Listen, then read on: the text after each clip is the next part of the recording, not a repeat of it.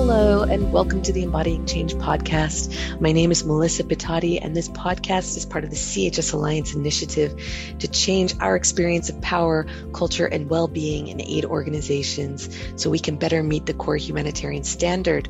Today, you'll hear me in conversation with Asim Prakash and Tosca Bruno van Wijfijken about governance of aid organizations. We talk about recognizing the power dynamics, embracing difference, true difference, modeling behaviors, and asking the smart questions. Asim is a professor of political science at the University of Washington, Seattle. He's widely published on issues of governance and regulations of nonprofits, but also governments and firms. Tosca is a principal consultant at Five Oaks Consulting, who works with leaders on change management, organizational culture change, governance, virtual team leadership, and gender, among other topics. I wanted to talk to them both because of their recent fascinating conversation in episode 37 of Tosca's podcast called NGO Soul Plus Strategy. I'll put a link to that in our show notes, and I want to give a shout out to Rachel Jacko and Natalie Gons for recommending I listen to that episode as we work together on a project of the CHS Alliance called Governing Well. I hope you enjoy this conversation as much as I did. So I would like to welcome to the Embodying Change podcast two special guests, Asim Prakash and Tosca Bruno van Wijfijken, or Tosca of the Five Oaks. Welcome. Thank you for having us. Thank you. Rather than me reading your bios, I wonder, before we dive into the juicy content, would you like to each introduce yourself? Perhaps Asim, would you like to start just by introducing yourself to our audience? Sure, thank you.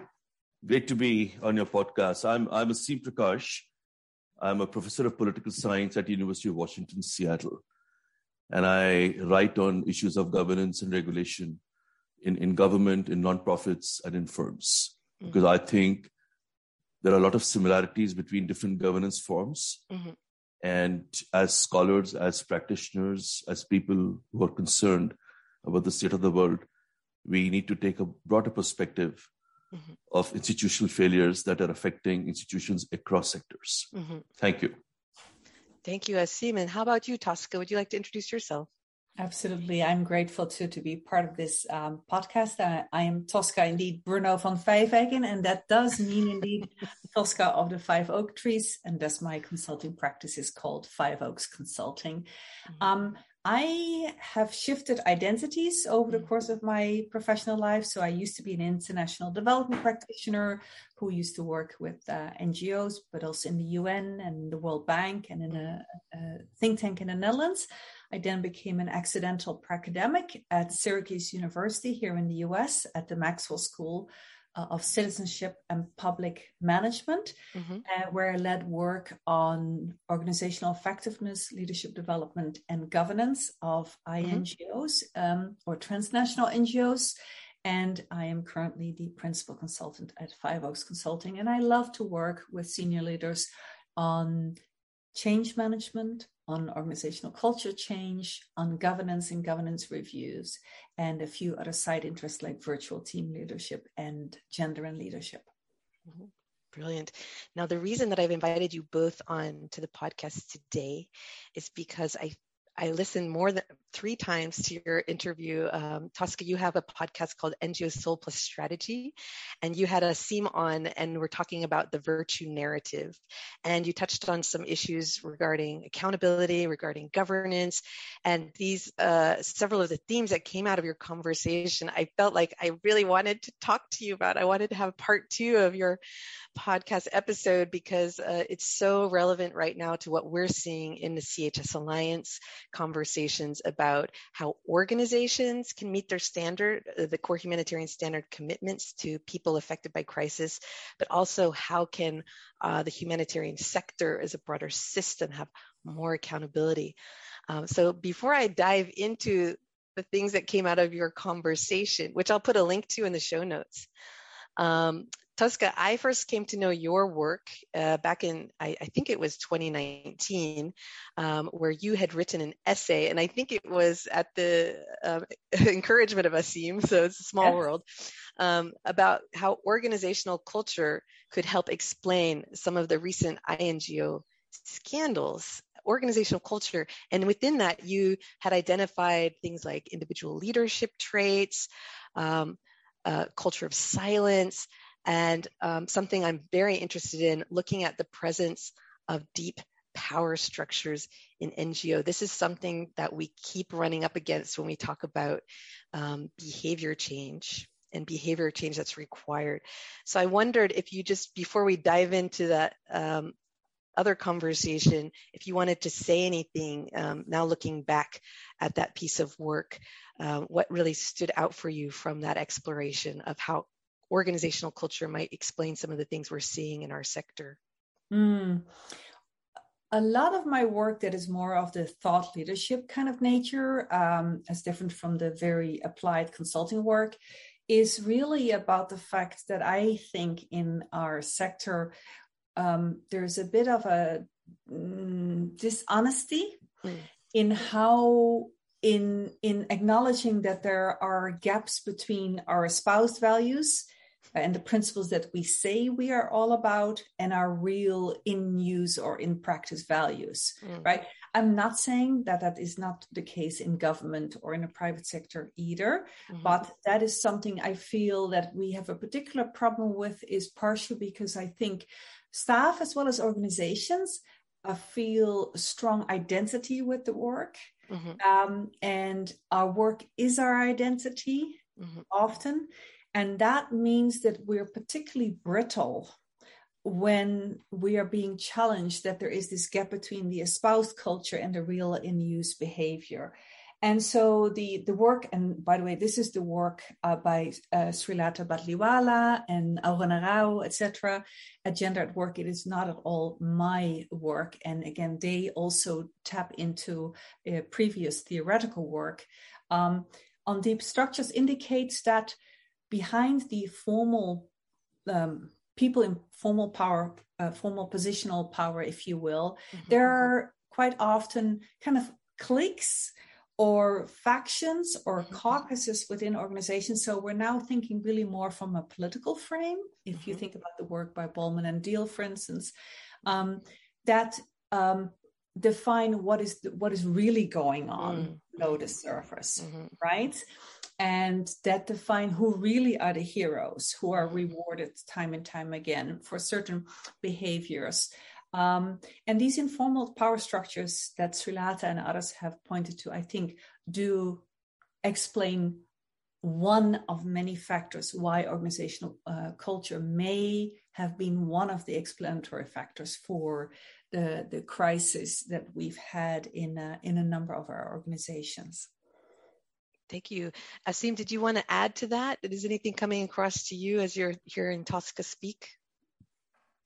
No, I'm just echoing Tosca's excellent points. So the issue is that there are 2-3 different issues. One is, how do we define organizational culture in a very tangible way? How do we observe it, if not measure it? And second, why do organizations vary in their cultures?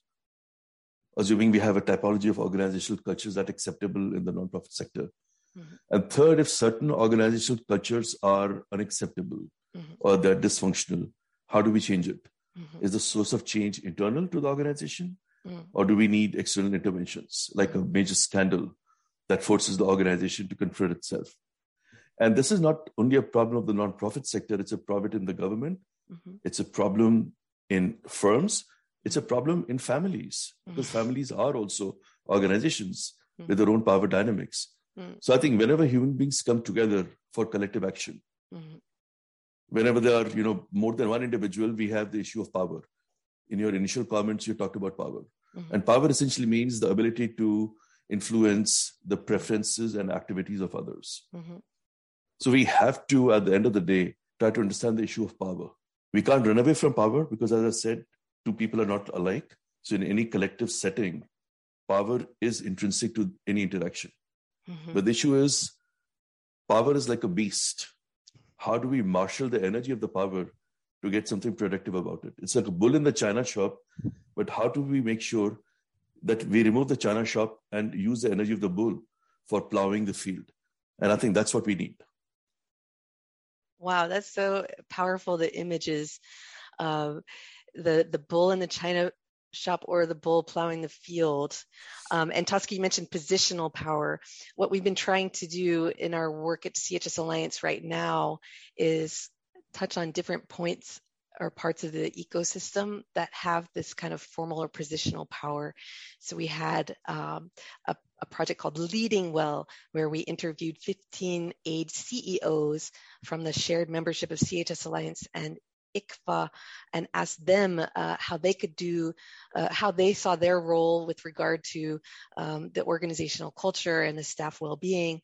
And they pointed to the broader pressures they're under related to things like you mentioned in your last podcast discussion, looking at the professionalization, looking at the competition, looking at the fact we're operating in contexts that are subject to intergenerational trauma and constant disruption, and also the people coming into this work might have high ideals of high values and want to make a difference, but also might have some issues to deal with them their own selves. But in terms of the positional power, what we're looking at, after looking at the CEOs, is looking at the role of governing boards, because we feel that they have a role to play in an accountable sector.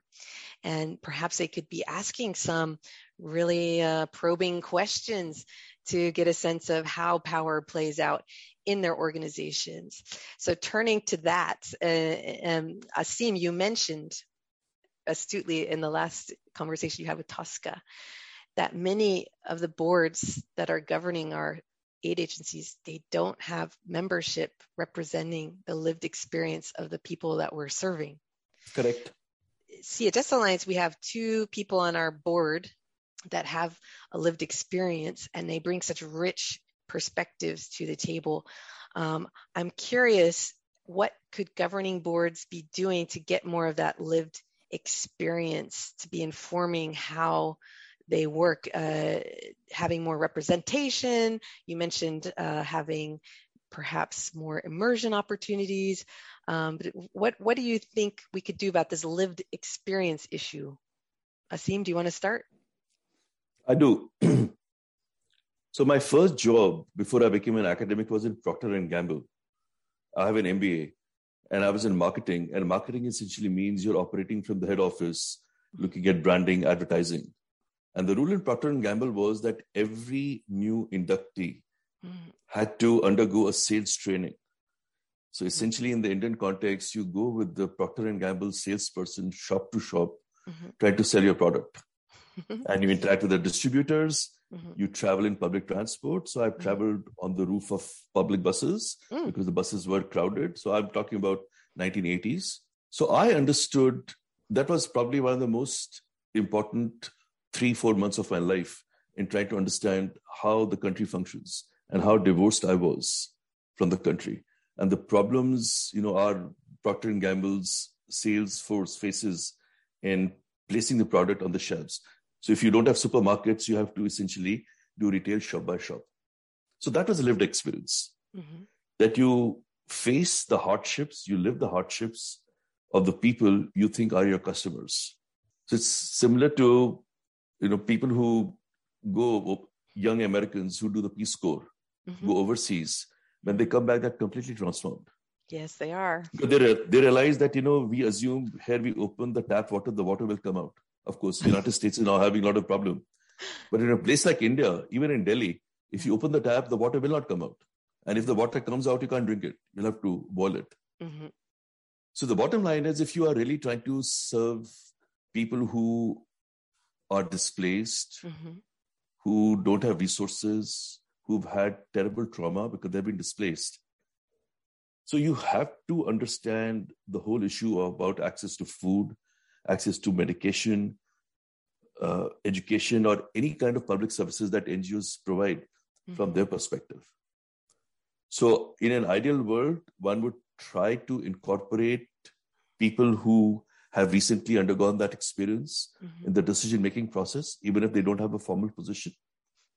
But it's, at the end of the day, one has to understand that without experiencing certain aspects of life, it's difficult to have true empathy.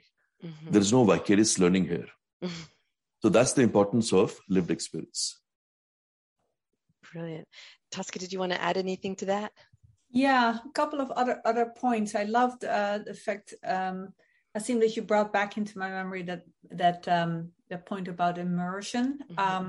I do wonder, so we know, for instance, the World Bank, you remember, in the 1990s with Robert Chambers, etc., he put in place for World Bank senior leaders a week in the village kind of experience. I know for some of those leaders that had a long-term effect. I don't know that is the case in that particular case, at least for all of them in terms of a long time impact. But I do think it is very, very helpful. To me, Melissa, when we bring on people with lived experience into a board, first of all, I don't want us to be romantic about it. And sometimes we tend to do that in our sector, in my observation at least. I am romantic. So in the sense of we want to have our eyes wide open if we bring in people with lived experience, and especially if it's one person, which I'll say something about in a moment, as different from a critical mass of at least 2 to 3, right? Who has not had previous extensive interaction or observations on the kind of the organization with all its mechanics, right? With all its competing values that need to be balanced in some way, the interest of staff, the interest of program participants, the interest of donors, the interest of national governments, etc.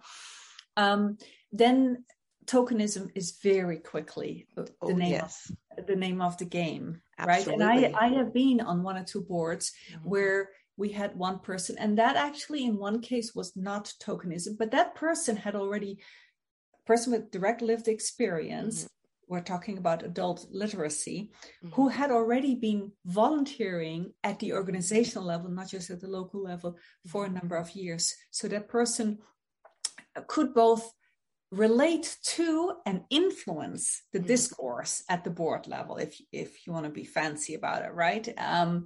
So that point about our organizations are heavily professionalized, I think that's a different discussion, whether it's good or bad. I am actually very value neutral about that, but that is a different discussion, I think. But they're heavily professionalized, they're very complex, and they have to balance a lot of competing interests and competing values even. And so we want to have at least 2 to 3 people with lived experience on a board. We know this from the research on board diversity when it comes to other board profiles, right? So whether it's race, people of color, people with different identities, even gender, there are still plenty of boards that are male dominated. So we need that critical mass so that these 3 people can start to reinforce each other, build on each other, right? And then you have to have really good allyship practices on the side of at least a part of the rest of the board to get to a meaningful involvement. I have some other thoughts about that, but let me stop there to see what Asim and yourself, Melissa, think about that. I have lots of thoughts, but I give to Asim. Yes, first you. No, I agree with Tosca. Tokenism is dysfunctional. And just because you have a single person with lived experience, that doesn't mean that person speaks on behalf of the community. Oftentimes, people who have the skills to participate in boards are the elites. And their lived experience could be quite different from the lived experience of the ordinary people. So one should not have, I think Tosca's, kind of warning about, not becoming too romantic is very important. So that's why lived experience, not in terms of tokenism, but every board member, to the extent possible, should have some exposure to lived experience. Going for a week in a village wearing a tie and living in an air-conditioned hut is not exactly a lived experience. So idea is that, you go there anonymous and, travel in the public bus, get in the line for public toilets. I apologize for the crude example. and then try to understand the difficulties people face, queuing up, if you want to serve women in rural areas, try to live their experience, walking 2 hours to collect firewood, walking another 2 hours to collect water, and then coming home and then doing the farm work because the husband or the man of the house has now moved to urban area in search of employment. So I think overall, we need people to get out of boardrooms and actually go and visit the places they think they're serving, and not as tourists, actually go. And they must have the linguistic skills. So for example, in India, a lot of the NGO types, they essentially speak English. In fact, a lot of the NGO researchers in India don't read the local newspapers in local languages, whereas only 4 to 5% of Indians speak English. And Indian English is very different. We call it Hinglish. It's a mixture of Hindi and English. English. So if you really want to serve, people in slums of Delhi or Mumbai or Chennai or Calcutta, Kolkata, then you at least have to know the local language. How would you converse with them? How would you understand what's going on? So it requires a deep commitment. Yes. Which means it requires specialization, which has both pros and cons. Right. So I think Tosca's very astute observation about tokenism and fake lived experience. Yeah. Well, yeah, and the fact that we have elites within elites, right? Absolutely. So there's nothing to be romanticized about. There's one step back, Melissa. Yes. If you allow me, or would you like to? Go ahead, please. Okay, just one step back. Still, there is because all of this, to my mind at least, ultimately comes back to, like, what is your paradigm for diversity that you are after, right? Yes. And this is from very old work that was published here in the US in, I think, 1996, that I still find very valuable. And this is not just about people with lived experience on a board, but about diversity in organizations, including in boards. Do you want diversity simply from a kind of a legal fairness perspective? I don't think that that's what NGOs are so much about on this topic of people with lived experience on boards. Do we want it because we want our board to embody and to look like our program constituents? Right, our primary constituents, as in program participants, as in people served, etc. So, do we want that kind of mirroring, or do we want to aim for? And this is not easy, but aim for the highest level of diversity, where you're actually aiming for that unlike-minded character, by which I mean the people who are different from the norm, right, in boards, and those are very often white, very often, but not solely male, and definitely highly professionalized people, some with great wealth as well. Do we want that newer profile of board member with lived experience? Do we want them to actually not to assimilate, but to actually change the very definition of what the organization does, what the work is, change the ways of working of the organization are, and ultimately changing the culture.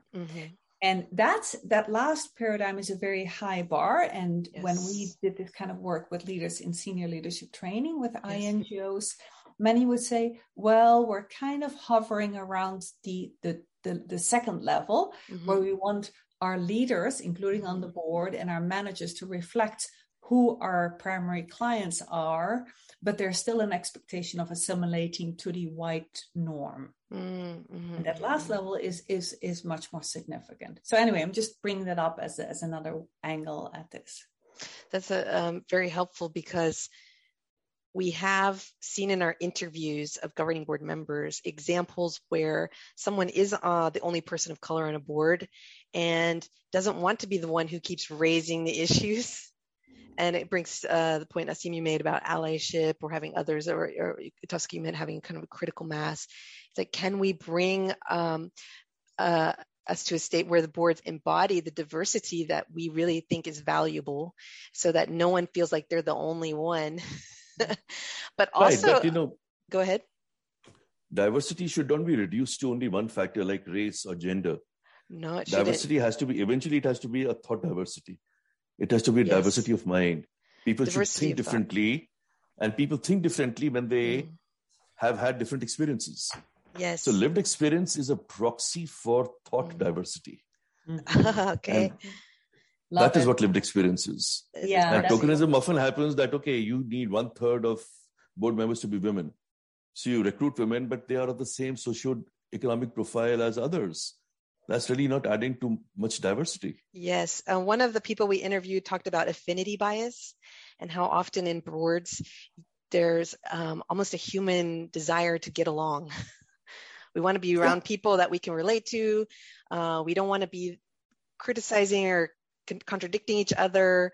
So it's kind of like, how do you create a space within a board where there are, as you call it's a diversity beyond just the things we traditionally think about, a thought diversity, a lived experience diversity, but there's still some kind of connection that holds people together as a glue, where they feel like they can work towards a common cause. They can disagree, but at the same time, they feel some kind of connection.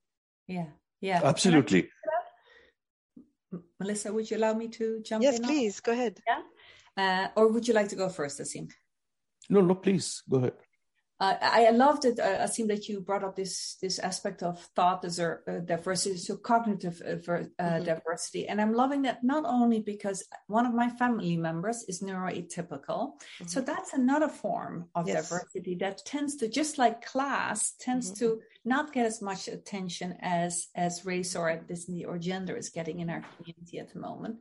But I also love it because, and I wrote another essay for Civicus report a couple of years ago on the annual state of civil society that basically makes the point that from a cognitive diversity perspective, we're really not as democratic or diverse internally as we would like to think. And in fact, we tend to spit out people who think differently from us and very effectively. So I think we could be a little bit more self-critical as a sector about that as well. So if you want, we can attach that essay as well to the show notes. Brilliant. I would love to do that. And just this concept comes out very loudly in the research on organizational culture. What is stopping us from having a speak-up culture? Why are people so afraid to speak up when they see things happening that are constituting fraud or misconduct or abuse? Why are people afraid? And often it's a fear of social ostracization. Speaking up means you're kind of betraying the in-group. Your fear of losing job, of course, fear of reputational risk more and more and more. But we see how whistleblowers can be treated as almost traitors because they speak up about something and suddenly they're no longer in the in-group. It's this, and then if you're having, you mentioned, Tosca, we can really spit out people that speak up and maybe contradict the broader group. And so what we're trying to do in our work on governing well is find out how can governing boards, we just mentioned, have their eyes wide open, so be enlarging their radar to be more receptive to hearing things that might be not welcome. So that's one of the things I'm interested in from your perspectives. Both of you have thought about governance, is how, in addition to having very diverse perspectives and lived experiences and on the board, what else can boards be doing to kind of get a sense or a temperature of what's actually the definition of organizational culture in some plain languages, how we really do things around here. In addition to our policies, our codes of conduct, our procedures, is our behaviors, how we really do.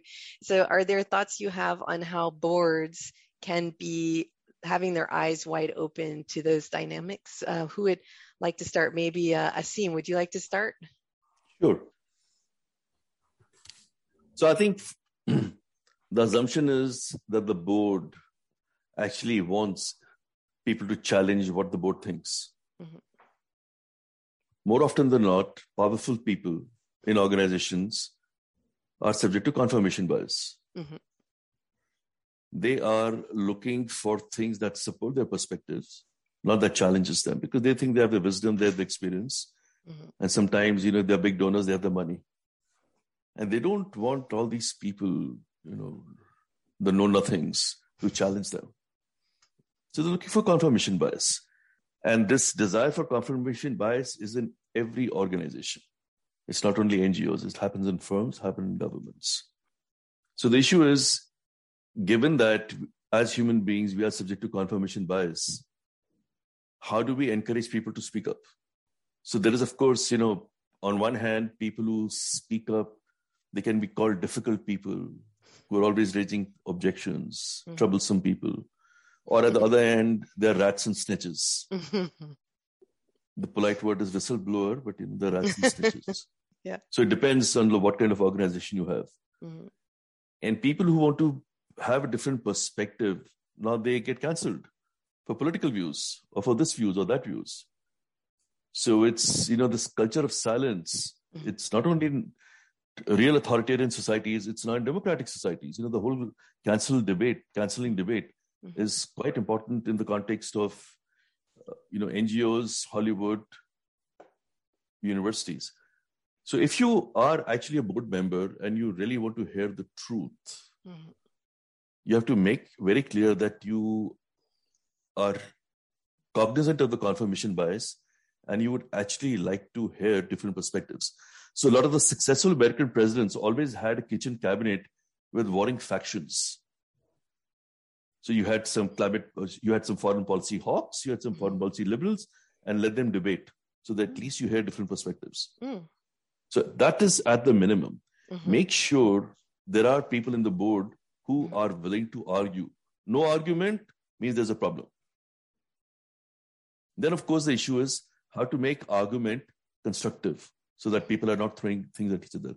It doesn't become like the US Congress. People actually can resolve their differences or at least agree on common minimum program, recognizing very well nobody has monopoly over truth. We all are searching for truth. We'll never get a perfect solution. We just want to get better solutions. The human race is still work in progress. And as long as we have that modesty and we realize our limitations, I think we can do better. But this thing has to come from the top. It has to be reinforced through verbal cues, through non-verbal cues, that we encourage constructive dissent. There's no party line here. So I think people in leadership positions can do a lot in changing organizational culture because a lot of people look up to them, take cues from them. They watch what people with positional power do, not what they say, but what they do. They watch their body language. They watch whether those people always speak first or whether they first seek the views of others so that they try to discourage groupthink, right, from happening too quickly. Absolutely, everything that you said, Asim, resonates with me. I loved it, Melissa, when you talked early on about in-group, because I think our in-group, out-group tendencies are very strong. In fact, often you'll hear people talking about their organizations or their sectors as families. And I'm not crazy about that term because families, that's way too close. That is too, our sector has some aspects of being incestuous. and I don't mean that now in reference to the family, but we're too close and it doesn't allow enough for that cognitive diversity. So that's one thing. I would say that on boards, like building on what Asim just said, so if board members model that they're seeking divergence, that they don't speak first, as you said, and that they show self-awareness, that they know that because they've had a lot of positional power for quite a long time now, that they probably are told things that other people think they want to hear, right? So self-awareness is always, it's not enough, but it's definitely, that continues to me to be an important foundation. And then also building on what Asim said, when we talk about any kind of diversity, whether it's within the organization or within the board, we can't be romantic about what the impact of that in the short term is either, right? So research that I have seen indicates that greater diversity of boards or of, let's say, management teams, senior leadership teams, or just staffing in general, in the short term creates greater issues, greater difficulties with understanding each other, with communicating effectively, right? With building trust. And it can lead in the short term to more conflict. In the medium to long term, the research is very clear about all the benefits that it provides, starting with the fact that our brains, and that's what Asim is also already, I think, referring to, our brains have to work harder when we are in a diverse group. We cannot fall back on our assumptions. And that means all of us are actually working harder in a good way, right? We're rethinking more easily. So, but that does mean that boards then also have to have decent facilitation skills and conflict management skills. So again, let's not be romantic about that. Absolutely. And I what we're trying to do at CHS Alliance is support change process that we know will take time and we know will have ups and downs. And this idea of, if we truly want to embody our values, if we truly want to implement the standard, we can't expect that we'll be perfect all the time. We have to expect there will be some mistakes along the way. There has to be some openness to learning from mistakes. And that came out very strongly this week in the Humanitarian Networks and Partnerships Week. There was a session looking at critical incidents where staff have been involved in kidnappings or other similar incidents. And this idea, if you don't take that incident and learn from it, you are going to have a lot of world of pain later on for the staff involved, for the people affected, but also your organization is going to be, you can mess up once, but if it keeps happening and you're not changing, the courts aren't going to be so happy in the future with that. And I know that the time is ticking, so I just wanted to then skip to the last question, which is about questions. So in our interviews of board members and other experts on governance, there's been a real awareness about the role of governing boards is not to be operational for the most part. It's to advise, encourage, steer, stretch, but most importantly, ask the right questions. Someone said, put your nose in, but your fingers out. And when you smell something, it doesn't pass the smell test, keep asking. And then if something is off, go visit the site, ask for more detail, these things. So I'm curious from your perspective, after we've just had this conversation and your research and your experiences, if you were to advise boards of aid organizations on some questions that they could be routinely asking, what could those questions look like? Who would like to start? Perhaps Tosca. Oh, I was going to suggest us, but I'm happy to. So, there are obviously tons of questions that could be useful, right?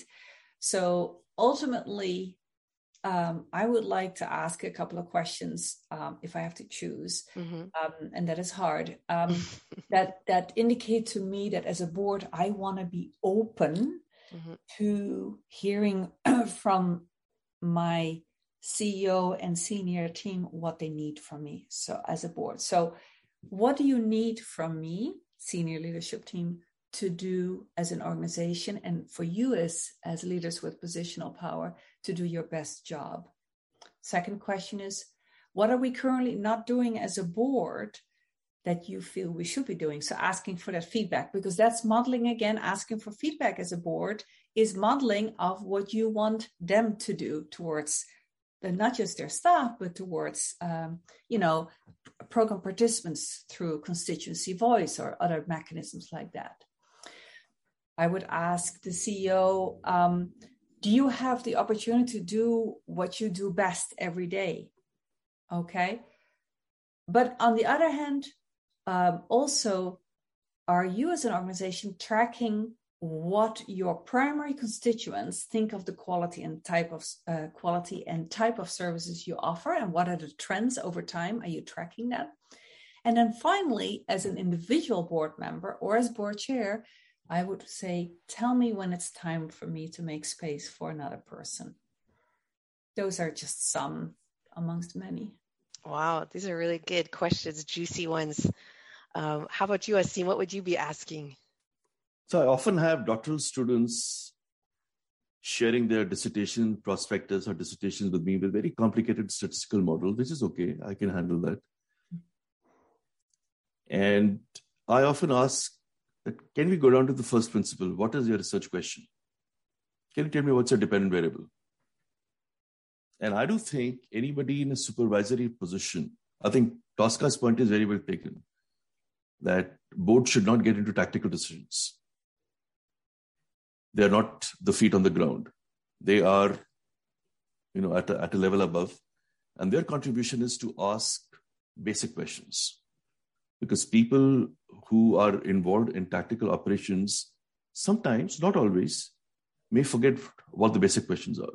So for an NGO, who is your constituency? Who are you serving? And how do you know you're serving them well? What are the processes, procedures in place to make sure that you're serving them well? How do you get feedback? And how do you make sure that people in your organizations speak truth to power without fearing reprisal, without being branded as a snitch? Of course, organization must be motivated by a common mission. You can't have people, doing different things. Then organization loses coherence. But as a board member, the idea is to ask, what is the organization doing that is working well? And in their opinion, how can things be better? And I love the point Tosca made. Eventually, board members should be rotated out. And people must have, there should be term limits. Mm-hmm. Because it's important to get new perspectives. A person who's been on the board for far too long has become part of the system. It's part of the in-group. It's part of the in-group and has got less ability to provide an outsider's perspective. So I think these are, I think, basic principles in any organization. Where you're a non-profit board, you're a business board, or so on and so forth, that, try to understand where the bodies are buried and what is working well, because you want to reinforce things which are working well. Because organization does good things and bad things. You can't only focus on bad things. There are also good things that have to be rewarded and reinforced. So both positive and negative reinforcement has to be done. But eventually how it's going to be done is a tactical decision. And the board should not start running the organization. That is backseat driving, very unhealthy. Yeah. But framing the questions can be really helpful. Tosca, did you want to react to Asim's questions? Not react to it. There was one more thought, but that's taking another step back. And that is, Melissa, in the last couple of years, as a sector, we've done a lot of introspection, right? I'm just going to use that one kind of umbrella term, introspection on what are our faults, our ethical mistakes, and where are we, not nearly as diverse as we would like to think of ourselves, and not nearly as equitable, etc. All of that is necessary. All of that is very necessary. But we are doing that on top of already pretty highly deliberative participatory cultures, right? Where we already spend a lot of time deliberating internally. Yes. And I worry regularly that all of this is adding even more to navel gazing. Yes. And in the meantime, the outside world keeps changing. And some things are getting ever more worrisome, right? Yes. Such as the war in Ukraine, climate change, you name it. So that our do we have enough of an external focus? I kind of highly doubt it at this point. And so when somebody said to me in an interview, he said, I feel like we're we're over-indexing on self-flagellation, on punishing ourselves for what is wrong in a sector. Mm-hmm. I have some sympathy for that view. So I just wanted to kind of give that as a nuance. I don't know what both you, Melissa, and Asim think about that point, but I worry about this. I worry about this too, and I was telling Asim before we started recording.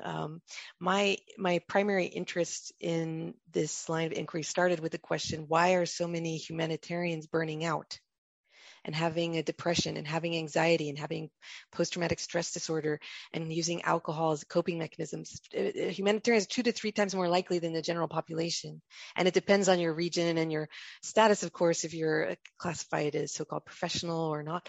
Of course, all of this depends, but the fact that we are having such high rates of people in our sector suffering, do we need to bring on more suffering? Can we bring in a bit of compassion? And you mentioned the word empathy, Asim, before. It's, can we hold the tension where we want to do better and we know we can do better, and at the same time we recognize that we are under extreme pressure coming from so many directions? Can we hold that tension? And I really like the questions that you pose about how boards themselves can be modeling. So boards are doing oversight. We want to encourage organizations to do better. At the same time, we don't want to create more pain that if it's not necessary. Can boards help prioritize the questions that we're asking? Because we have only so many hours in a day. I don't know, Asim, did you want to say more? Oh, I think you're asking a very good question. So it's a very tough one. That a lot of the people in the humanitarian sector, it's so depressing. You go there and the problems keep on expanding. You hear all these horror stories. And, you sometimes feel guilty about your own privilege. Yes. My God, it's an accident of birth. I'm on this side of the table. Mm-hmm. And you are helpless. You're essentially doing a Band-Aid thing. And then you come back and then you are subject to scrutiny and you're doing this wrong, you're doing that wrong. And are you compassionate enough? And this and that. And then you say, I've had enough. Oh, yeah. And, at the end of the day, it's a job. I also have a life. Absolutely. So I think these are excellent questions. And I actually don't know if you have a general principle on where to draw the line. Yeah. But this is an issue that has to be confronted. This is an issue that organizations, boards, and the teams themselves have to confront. Where should the line be drawn? So that people retain a sense of autonomy, a sense of self-respect, a sense of joy in their work, even in depressing times, and not feel that they are constantly being monitored. There's somebody breathing down their neck and they're to fill out this paperwork on best practices. Did you do this? Did you do this? Did you do this? And it's a pain. Yeah, someone said, my colleague Bona, he talks about bringing the human back into humanitarian, coming back to our original purpose, remembering why we're here. And of course, we have to do certain things because that's the way things are, but trying to retain some of the original essence, hopefully will connect us back to, I think the word connection is super important here. So we're reaching the hour. I wanted to see if you wanted to say any final words, and for our listeners who'd like to know more about your work, how they can get in touch with you. Tosca, would you like to start? Any final words and how they can get in touch with you? I think I had my final word already, so I will not add another one to that. Just about where people can find me. So my website is 5oaksconsulting.org. That is 5 with the number 5, and then oaks as in oak trees, plural, consulting.org. I also am on LinkedIn, so people can find me there. And my small team and I also offer a course on virtual and hybrid team leadership. And so people can find out more about that on my website as well. Thank you very much for the opportunity, Melissa. I truly enjoyed this conversation between Asim and you and me. Thank you so much, Tosca. And Asim, any final words and how people can get in touch with you or your work at least? The final word is hats off to all of you who are doing a very important work.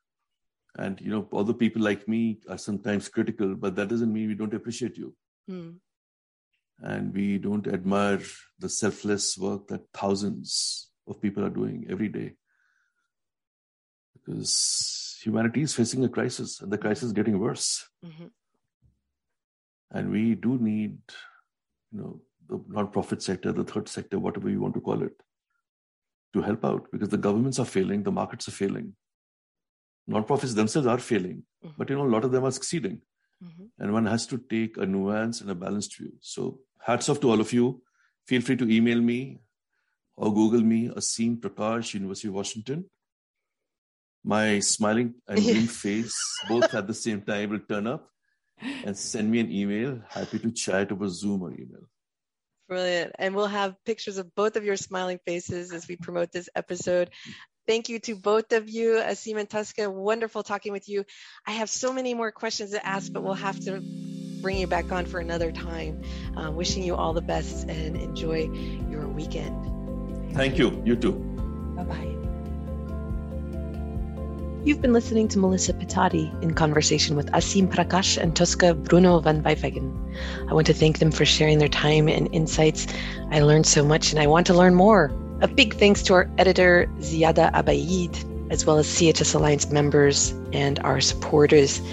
We will be back soon with another episode of Embodying Change. Till then, take care and be compassionate with yourself.